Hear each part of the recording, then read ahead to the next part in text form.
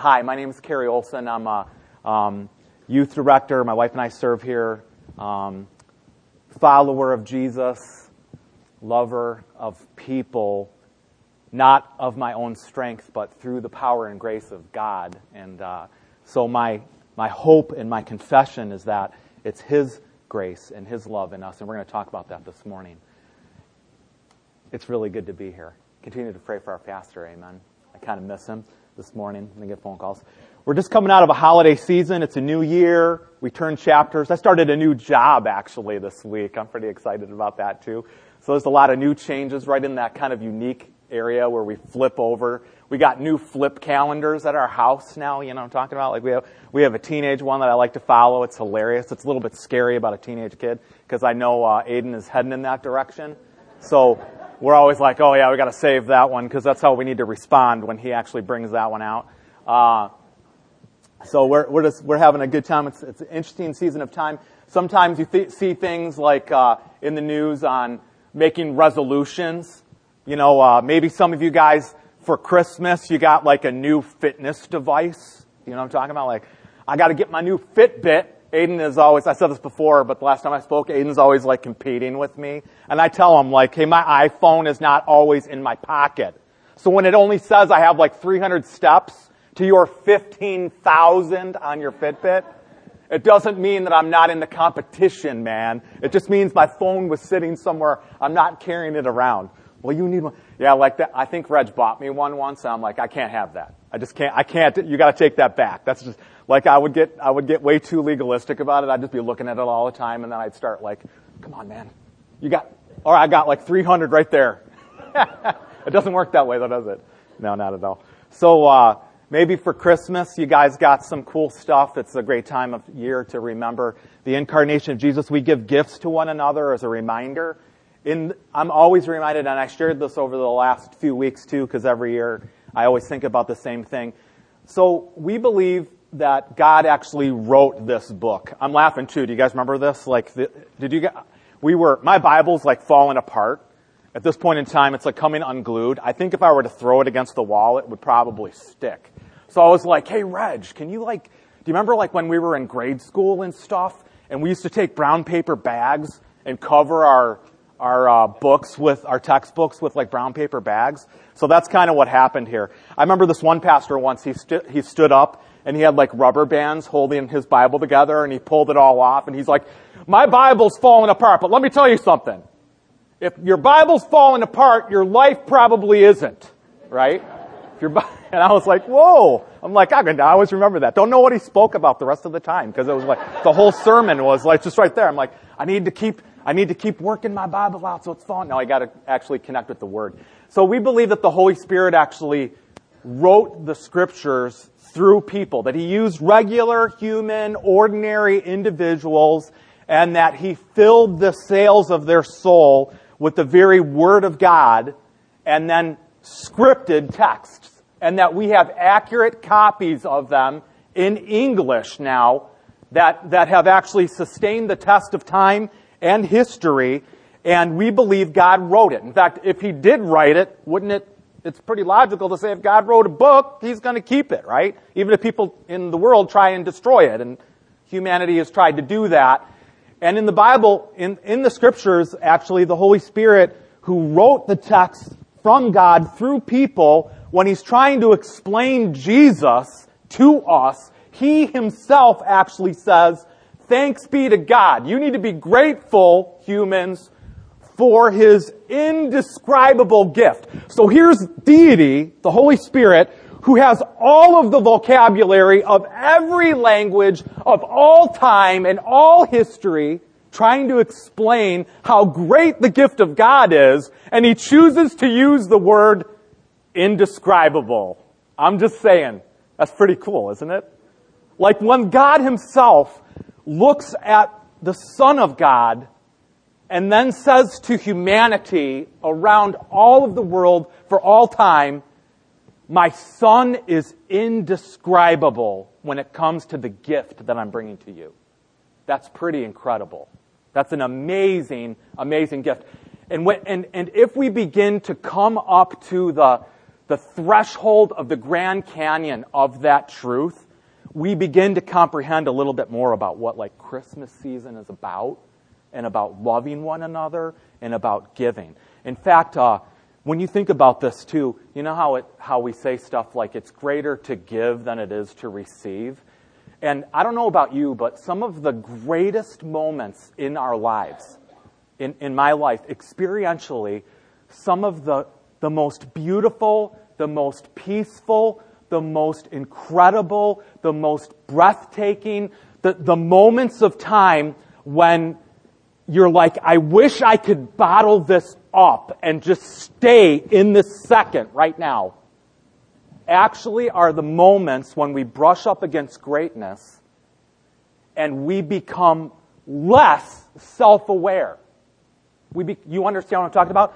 Like when you brush up against something great, you begin to forget about you. You begin to forget about who you are. You begin to forget, in comparison with the greatness of everything around you, you actually lose yourself. And in that minute, I think, or in that moment when that happens, the glorious truth of peace and beauty that usually is what's inspiring that moment in time begins to overflow us to where we are nothing, and the glorious thing next to us is everything, and there we find joy.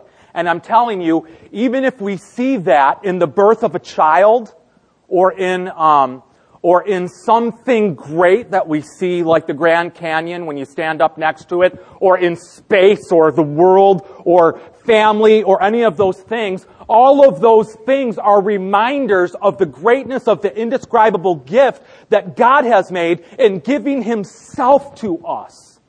So that somewhere in the process, and I'm going to summarize everything. This is actually a summary of the sermon. Somewhere in the process is that when we rub up against the greatness of God, the real ability of the church to do missions, the real ability of us as individuals, and us as the Alliance Bible Church, and us as the Church of Jesus Christ around the world, is for us to connect up with the beauty and glory and greatness of our God, and in self-forgetfulness, we stand there in awe and in worship, and His love, without us even realizing it, flows through us into the world in exceptional ways, and even people who don't know God brush up against the greatness. And they're like, whoa, something is going on here, and one of two things is going to happen. One, they're going to run for the hills. They're going to be like, I need to get out of here right now. My life is in danger. Or they're going to say, I need to know more about this, and they're going to be drawn into a relationship with Him. And by the way, that's happened with you probably. I've just explained your story if you've met Christ, and it happens every day with us. Every single day, the grace of God needs to be extended. Again, we need to brush up against His greatness. The beautiful thing is that the indescribable gift isn't just something that happened in the past. It's a gift for us right now. And then it's another gift for us right now. And then it's another gift for us again right now. And it's the same glorious, incredible, limitless power, love, mercy, goodness, faithfulness, gentleness, kindness, and arms every single moment. Whether we find ourselves on the top of a pinnacle of a spiritual breaking to which that we're like, wow, God, you're doing something great, or whether we're right down in the ditch again, having stumbled and fallen, and we're sitting there in the muck and mud. It doesn't change His love for you and me. It's the same. It's the same regardless. And that's what we're going to be talking about. The reality of it is that the Bible paints a picture of humanity that we don't always like. That's why we run sometimes, actually, because we don't like looking in a mirror. We don't like always looking in a mirror. And the Bible paints a picture that we have a problem with our heart. We have a problem with our heart. The other night, Reg made spaghetti. I actually think spaghetti night is funny. with our daughter, who's 2. And it's also very frustrating. I find myself in trouble a lot because I'm like one of those, I don't know if you guys have this family, but I grew up in a family that when things went wrong or if people got hurt, like not severely, we would laugh about it. Do you know what I'm talking about? And I still have that kind of, I don't know if you have family members like that. You fall down and you're like, oh, that's funny. My sister was terrible. So I have a real hard time when Kate is misbehaving of keeping my composure when I think it's just as hilarious as all get out to see like a little 15-pound kid trying to control the entire universe with the force of the nature of her soul. I just get the kick out of it. It's just like, I'm going to do it. So the other day, she got her noodles early, right? So Reg made her noodles. And I was actually kind of praising God a little bit because this time Reg decided not to do sauce. Because if it's spaghetti night, I can guarantee you that as soon as dinner is over, I usually don't even have time to clean the dishes. I'm heading right towards the tub is where we're heading. We're going right towards the tub. Kate is not anything like Aiden. Like Aiden, he didn't even like to get his fingers dirty. He was one of those kids when he was little, when we gave him his first birthday cake, he touched it and he's like, ew, there's something on me, Mom, there's something on me. Kate's not like that at all, right? So Reg didn't even get the plates together for the family, and Kate's got a bowl of food, and she's grabbing the noodles, and she's looking at me with hands of noodles, and they're all covered in butter and sauce and stuff, like white sauce. And she's squishing them, and she's making an angry face. She's like, I'm like, oh. And of course now, what am I doing, right? That's right. I'm like, wow, this is awesome. I want to see how this is going to evolve. Unfortunately, I have a degree of a lack of self-awareness when it comes to my relationship with my wife. This actually spills over into my relationship with God sometimes too. And so what I think is funny turns out to be difficult in our marital life because when she shows up and sees what's going on, and now Kate's got 2 hands of noodles, and they're squishing out and they're falling on her clothes and on the floor, and she's like, what are you doing? Reg is talking to me, not to the baby. And I'm just like, well, look at what's going on. It's hilarious. So meanwhile, while I'm we're trying to have this conversation horizontally, Kate has both noodles and they're falling on her and they're coming out of her hands. And then she just puts her whole face right in the bowl. She's just like, bam. And then she starts sucking the noodles, she's like, so this is one of those moments in time, where I'm just dying because I think it's hilarious. Reg is just like, why are you allowing this child to do this? And I am, and I'm just like, so Reg begins to direct her attention towards Kate. And, so she gets Kate's attention. Kate pulls her face out of the bowl. Now she's got noodles in her hair. And this is why it's always bath time on spaghetti night, right? And she's got noodles in her hair, and they're stuck on her face and everything. And Reg is like, what are you doing, child? Why are you doing that? And Kate looks at her, and she's got her hands full of noodles still, and she looks at her, and she makes angry eyebrows. She's like, she did it. Reg is like, yeah, that's exactly what happened. She's like, I got the noodles. You can't stop me. Kids are great illustrations for biblical truth, aren't they? You know what I'm talking about? So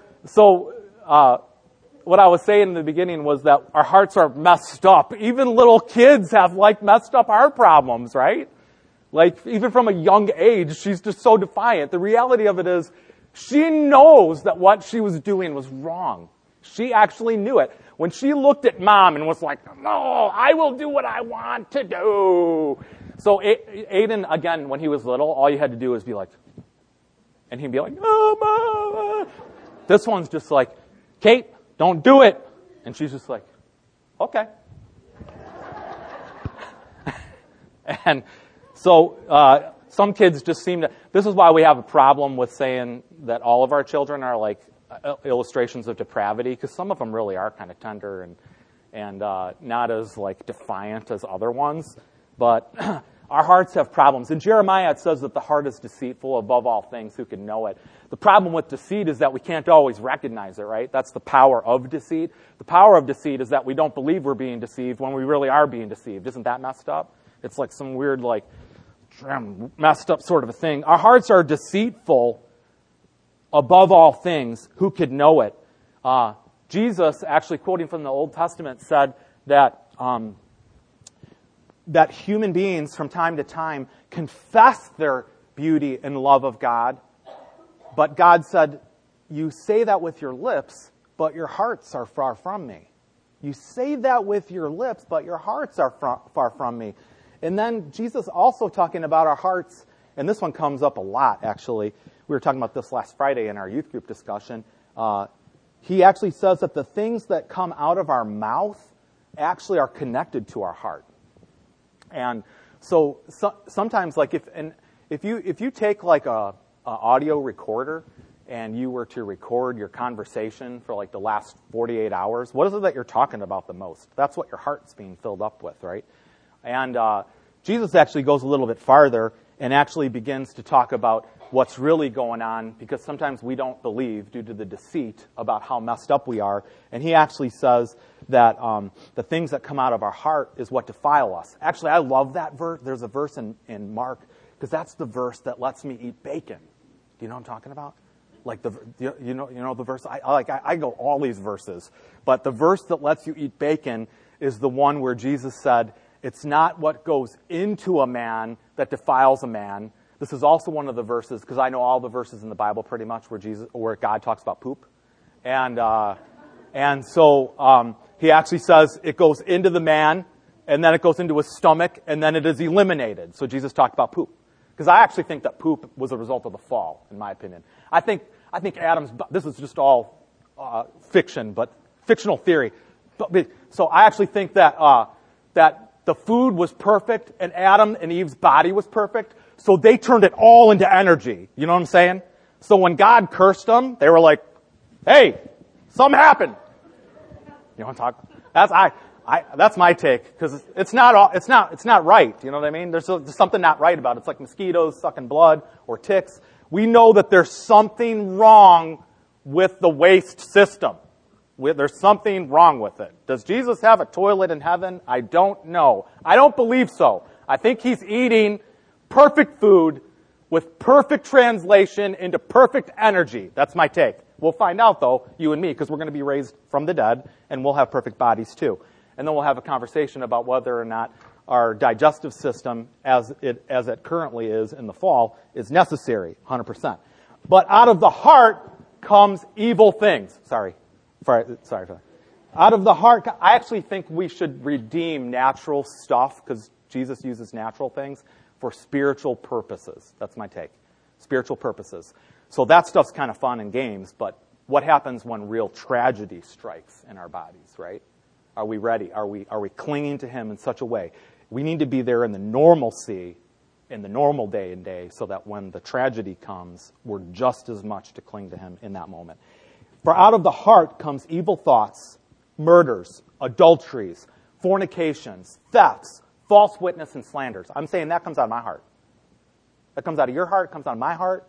And so we have a heart problem. Kate's got a heart problem. She needs to meet with Jesus. And God has made us a promise. And this promise is a promise that he made, and he's made it from the very beginning, actually, all the way back in Genesis when the curse came in, and he was like, look all right, you guys did what I told you that you weren't supposed to do, so I need to gather all three of you. Serpent, get over here. Adam and Eve, get over here, okay? So I'm going to start doling out the punishments. And so he did actually dole out some punishments. So man had to work from the ground. We were going to die now, physically die. We weren't going to be able to eat from the tree of life. By the way, that's going to be coming again. We will be able to eat from the tree of life. They'll bear fruit like every month. So I don't actually believe that. I think we'll still be in a time-space continuum, by the way. I don't think we'll measure it in lifetimes, but there'll be seasons, like when the Bible says that it's bearing fruit every month, that means there'll be months. There's going to be months. And how are months determined? Like through creation, I'm just saying. So they God actually says that he's going to do something for mankind in the curse. He's like, okay, you guys, he doles out all these things. Now there's pain in childbirth. So it makes you wonder, too, what would it have been like to have babies without the fall? You know what I'm saying? No pain, having children without pain, I guess. Eve never had a chance to actually experience that, but the curse actually came in, and even from the very beginning, then he said to the serpent, I'm going to put hatred between you, Satan, and the seed of the woman. And you're going to try and kill him, and you're going to bruise him on the heel, but he's going to crush you on the head. And he's going to turn everything that you've tempted mankind to do, trying to destroy my love relationship with my creation. That seed is going to turn around and it's going to destroy you. And on top of that, in the end, I'm going to come out with a better creation than what I had in the very beginning. That's my take. I actually think the resurrection is going to be better than the garden. I don't think the resurrection is going to be coming back to the garden. I think it's going to be better than the garden. I think he's going to turn the work of Satan around, and it's going to be better, because there's no marriage in heaven, right? But in the garden, there was marriage. In the new heaven and the new earth, we're relating as the bride of Christ to God, and he makes his dwelling place among us. We're like in the hood with him now, okay? It's not him coming and visiting in the evenings. It's him with us forever, and the gates of the city are open day and night, and he is the Son.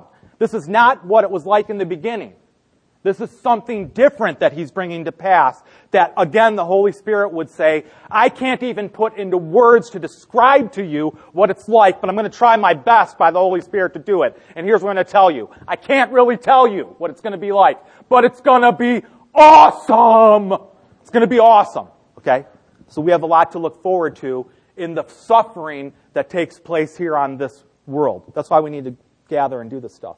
So in the book of Hebrews, which is actually a quote out of Jeremiah, you can turn to either one if you want to, Hebrews 8:7 or Jeremiah 31:31. They're both the same. God actually, through Jeremiah, just like he did in the garden, began to prophesy through the prophet to human beings, through Jewish prophets, to mankind, to tell him what I am going to do for you, how I'm going to wrap up the indescribable gift and deal with your heart disease that's preventing you from loving me. That's what he's really after, okay? And this is what he says through Jeremiah. Behold, days are coming, says the Lord. This is the covenant-keeping God who delivered the Israelites out of Egypt and said, this is my name. I am going to deliver you, and you will praise my name for my deliverance. You will praise my name for all generations. You will talk about this as an opportunity to remind you so that when my Son comes, they'll get the full picture, that this is only just in part, the lamb on the lintel and the doorposts and communion.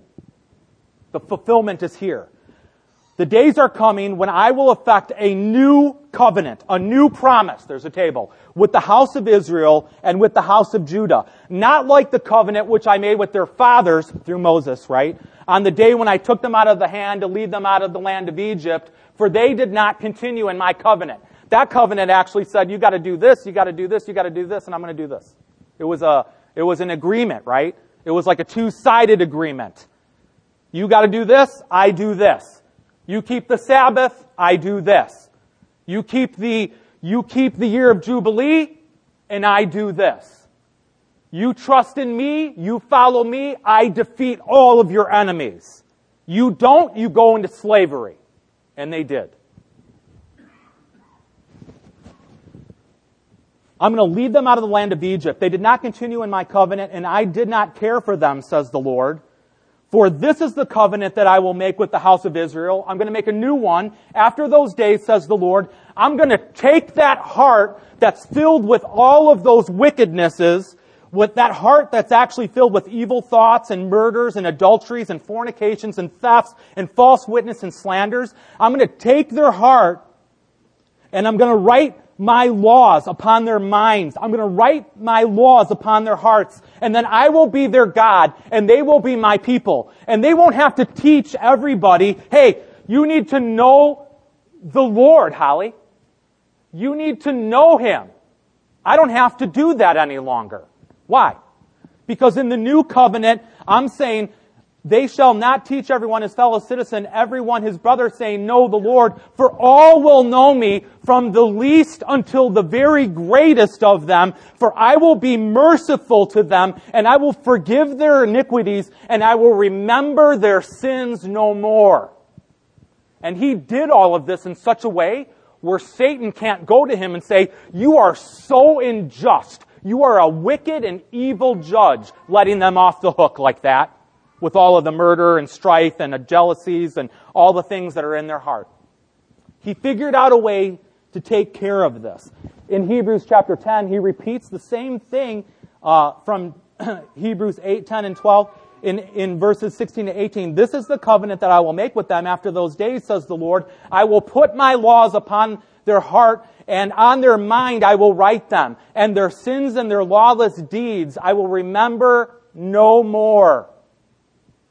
So instead of writing the 10 Commandments on stone with Moses up on a hill, God's like, forget that. I'm going to go further than that. I'm going to grab the hearts of all of my followers, and I'm going to take my law. And what's the greatest commandments? What are they? Love the Lord your God with all your heart, with all your soul, with all your mind, and with all your strength. And what's the second, which is like it? Love your neighbor as yourself. All of the 10 Commandments can be summed up, Jesus said, in those two, right? So God says, forget this tablet of stone and putting it into a golden ark and keeping it in a tent and then killing animals around it. I'm going to invade people. I like talk about this too. I had this guy that I worked with who, he was a conspiracy theory person. I'm not making fun of you if that is what you like and stuff like that. I'm all cool with that. In fact, I like to watch the History Channel. Sometimes they're like, are there aliens among us? And I'm all like that. So he was like, well, I believe in aliens. And I'm like, well, I believe in aliens. He's like, what? I'm like, yeah, I believe in aliens. He's like, and I know he worked with us for a little bit. And he was, you believe in aliens? I'm like, yeah, I think he was felt like he was in just a little club of alien believers. And I'm like, no, I believe in aliens. In fact, I've met an alien. And he's like, what? I'm like, yeah. We're talking, the whole thing. Clouds, smoke, lightning, wheels within wheels, peals of thunder. Someone who came down from above and then actually overcame death after people tried to kill him. He wasn't like a weak alien that they buried over in Area 51. And then he was sucked back up into a spaceship. And he was literally like, what? And of course I'm like, it's Jesus. It's Jesus. Although he's not really an alien, is he? He's an alien, but he's not an alien. He's a human, but he's like, I am from above and you are from below. But I'm going to make you like me. I'm going to bring you out of the alien land of sin and into the glorious domain of my Father. That's what he's about doing. But so I like creative evangelism works really good from time to time. And yeah, I don't know if he ever became a believer, but we can have conversations like that. So he sends his Son into the world to forgive us of our sins. In Jeremiah, chapter 32, verse 38, this is what he says. These people are God, again. These people will be my people, and I will be their God. And I will give them one heart and one way, that they may fear me always. Listen. Do you want to fear the Lord? Do you want to be a worshiper of the King? Are you making a New Year's resolution to be I want to get my walk with the Lord down better, man? I'm not as close as I want to be with Him. According to Jeremiah and according to Hebrews, the way to do that is not to work at it. The way to do that is to stand in awe of the indescribable gift. I will give them one heart, one way, that they may fear me always for their own good and for the good of their children after them. I will make an everlasting covenant with them, that I will not turn away from them to do them good, and I will put the fear of me in their hearts so that they will not turn away from me. Did you hear that? I'm going to read that again. I will put the fear of me into the hearts of my followers so that they will not turn away from me. That's incredible. That's awesome. So A.W. Tozer wrote this book, which if you like to read, I say read the Bible, but if you want to read an encouraging book, he wrote a book called The Divine Conquest. The way that I actually talk about some of the things that he talks about in The Divine Conquest is that I like science fiction and fantasy reading and stuff like that. So I just like doing that kind of stuff. I love stories because they remind me of the story. And I'm terrible to go to a movie with because I'm always just like, oh yeah, the philosophy behind it, this, that, and the other thing. And so we're doing this. So the way that I tell our young people is that it's an alien invasion. You know what I'm talking about? Like, we can't love God on our own. We can't keep the commands on our own. We can't do it. We needed something else to do it. And God tried to give us laws on stone, and we failed. And He's like, I'm going to fix that by coming, and I'm going to invade Tom. I'm going to take him over from the inside out. And I'm going to possess him. You know what I'm talking about? Like, a lot of times we think about possession. We think about the horror movies and everything. That was a big conversation at Youth Group last week because one of the kids has a friend that's into Wicca. So we had some conversation about witchcraft. And so we always focus in on possession from the standpoint of, like from its negative standpoints, or the horror movies that we make, or this is scary and this is scary. But in the Bible, it says what? Be filled with the Holy Spirit. Let Him control you. Here's something, though, that took me a little bit to get the hang of. Because I was just like, well, Lord, if you're going to give me the gift of tongues, am I just going to be like in the grocery store one day, and then I'm just walking down, looking at my Wheaties, and then all of a sudden I'm just like, and you know what I'm saying? Is that what's going to happen? Because that's kind of scary. That's a little bit scary to me that you would do that. But the Bible, in the list of the fruit of the Spirit, says that the Holy Spirit brings us what? Self-control.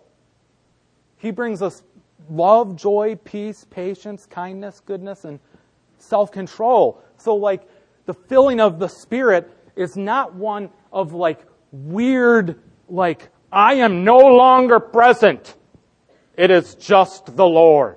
Although some people, I hear that Spurgeon used to do that, They'd knock on his door, and he'd answer the door, and they're like, yeah, is Mr. Spurgeon there? And he's like, no, it's only Jesus. It's only Jesus. Jesus is the only person here. And he gets that out of what? Galatians, right? It is no longer I who what? It is no longer I who live, but it is Christ who lives within me. And the life that I now live, I live by faith. It is no longer I. What is he saying there?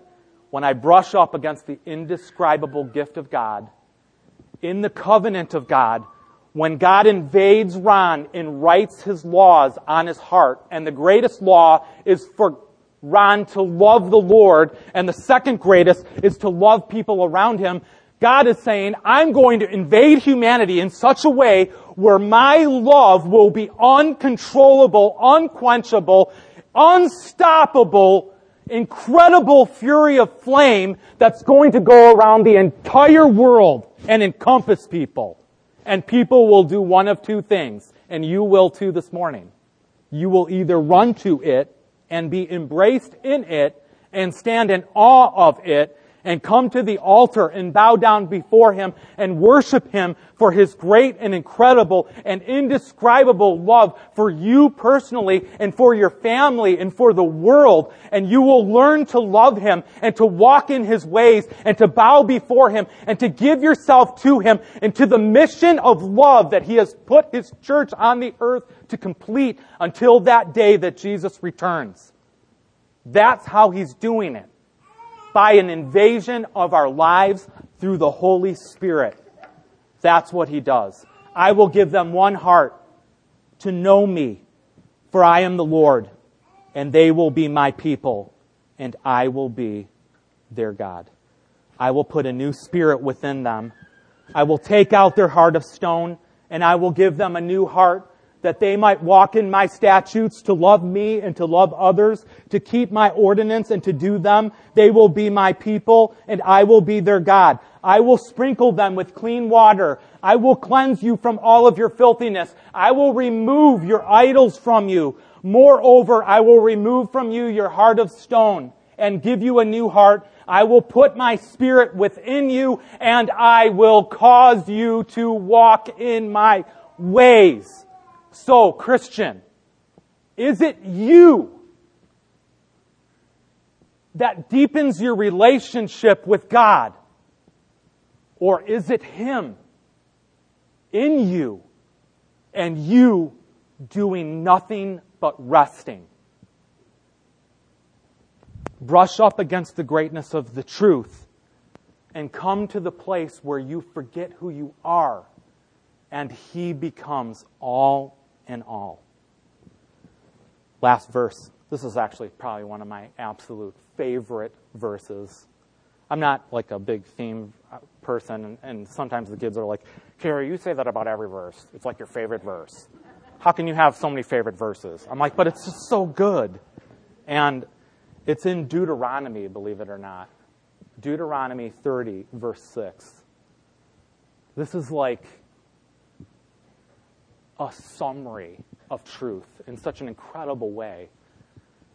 And every time I get freaky, because I do, and what I mean by that is like I forget the greatness of God sometimes, or I get caught up in the thorns of this life. Do you know what I'm talking about?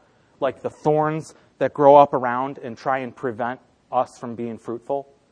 And it comes, and then all of a sudden there's a fog, and I'm like, okay, I'm not seeing things right. I'm not seeing things right, and then sometimes my faith grows weak, and I'm like, Lord, I need you to help me. And this is one of my pillar verses that I go back to, and I'm like, Lord, I'm asking you, I'm reminding you, I'm reminding me. I don't need to remind you, but I'm reminding me of your promise, your incredible, amazing power wrapped up in the New Testament. You can read all of those, and it's all wrapped up in this one little verse in Deuteronomy 30, verse 6, in the law, in the second law, like hidden in this book that is like probably one of the lower read books in the Bible as far as like doing our Bible reading, unless you're actually, there's this beautiful truth. Deuteronomy 30, verse 6. Moreover, the Lord is going to come and will circumcise your heart and the heart of your descendants,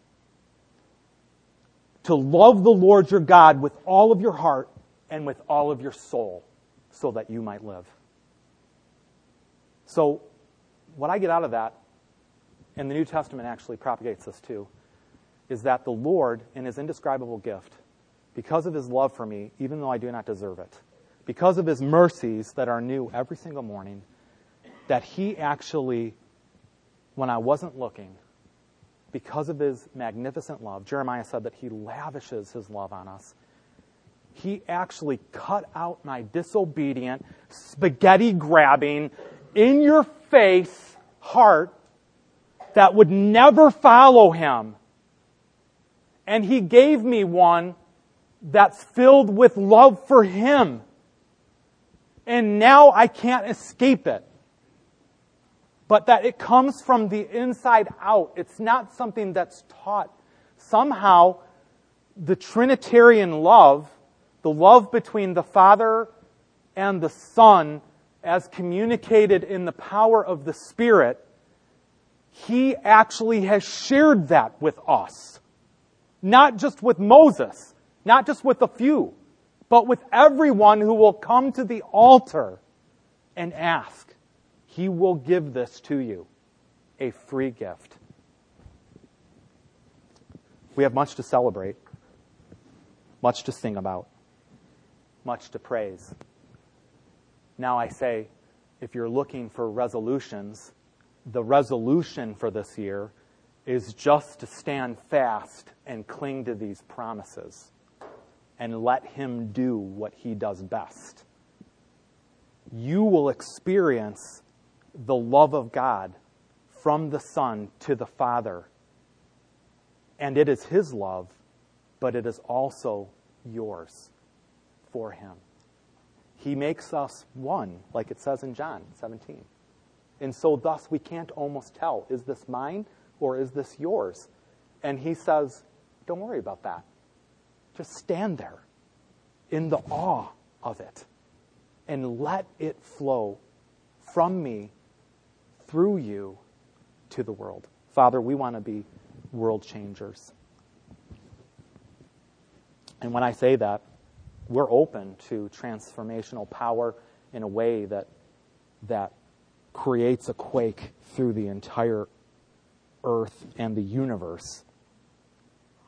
But we also want to be people that are lovers in the little things, in the spaghetti dinners, in our relationships with our husbands and with our wives and with our children and with our co-workers and with the world. We want to see you. And thus, in the seeing, relate. Not only with you, but with those around us in a way that brings glory and honor to you. And we confess that we cannot do that, Lord, on our own. But your promises that we've just sung about are so magnificent and great. Make them a reality in our lives today, right now, and again right now, and again right now, until that day when we see you face to face. In Jesus' name. And all God's people said, amen.